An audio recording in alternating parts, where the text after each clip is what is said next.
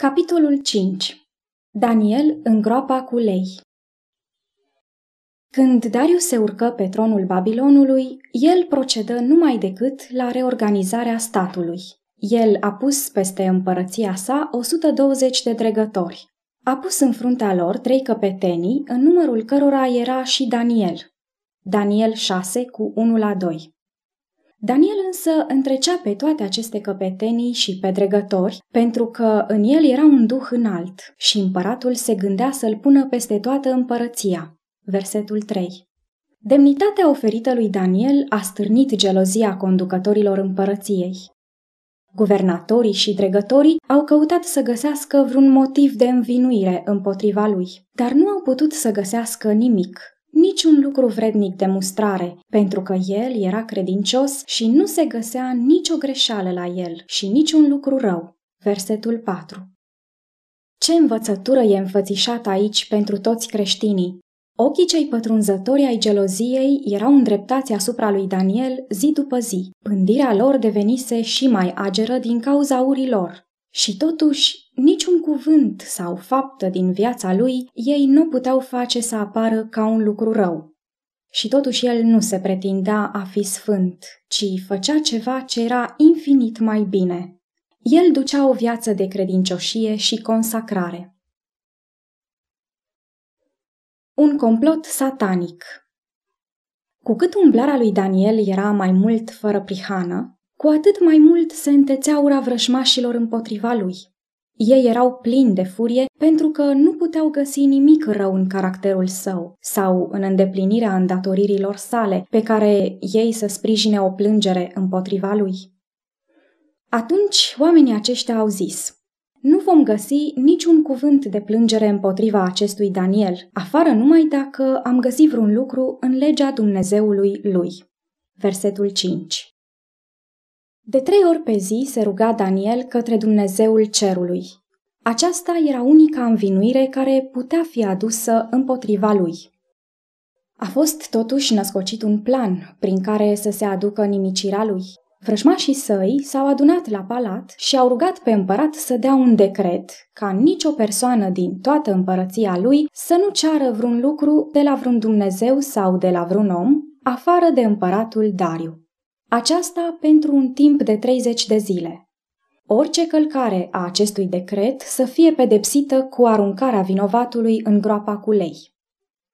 Împăratul nu știa nimic despre ura acestor oameni împotriva lui Daniel și nu bănuia că acest decret îl va atinge cumva pe el.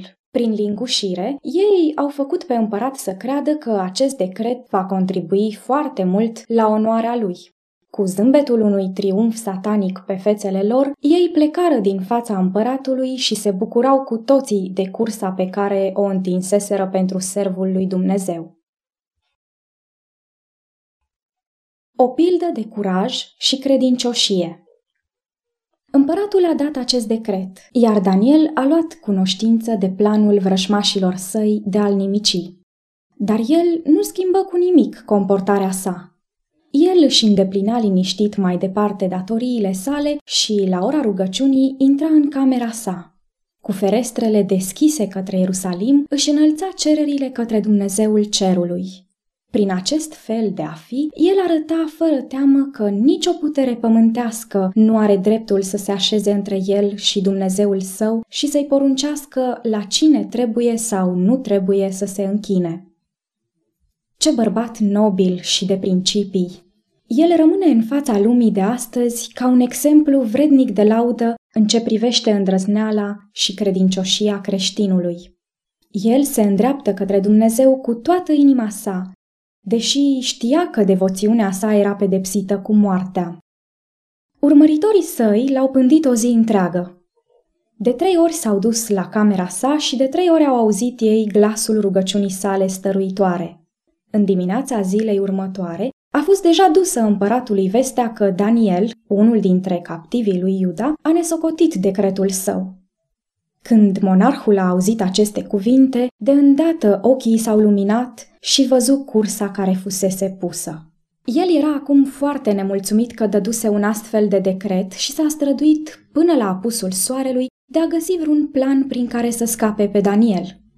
Dar vrăjmașii profetului, anticipând aceasta, au venit înaintea împăratului cu aceste cuvinte: Să știi, împărate, că după legea mezilor și perșilor, orice oprire sau poruncă întărită de împărat nu se poate schimba.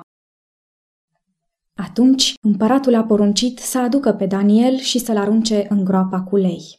Împăratul a luat cuvântul și a zis lui Daniel: Dumnezeul tău căruia necurmat îi slujești să te scape. Versetele 15 și 16. O piatră a fost pusă la gura gropii cu lei, care a fost sigilată cu inelul împăratului.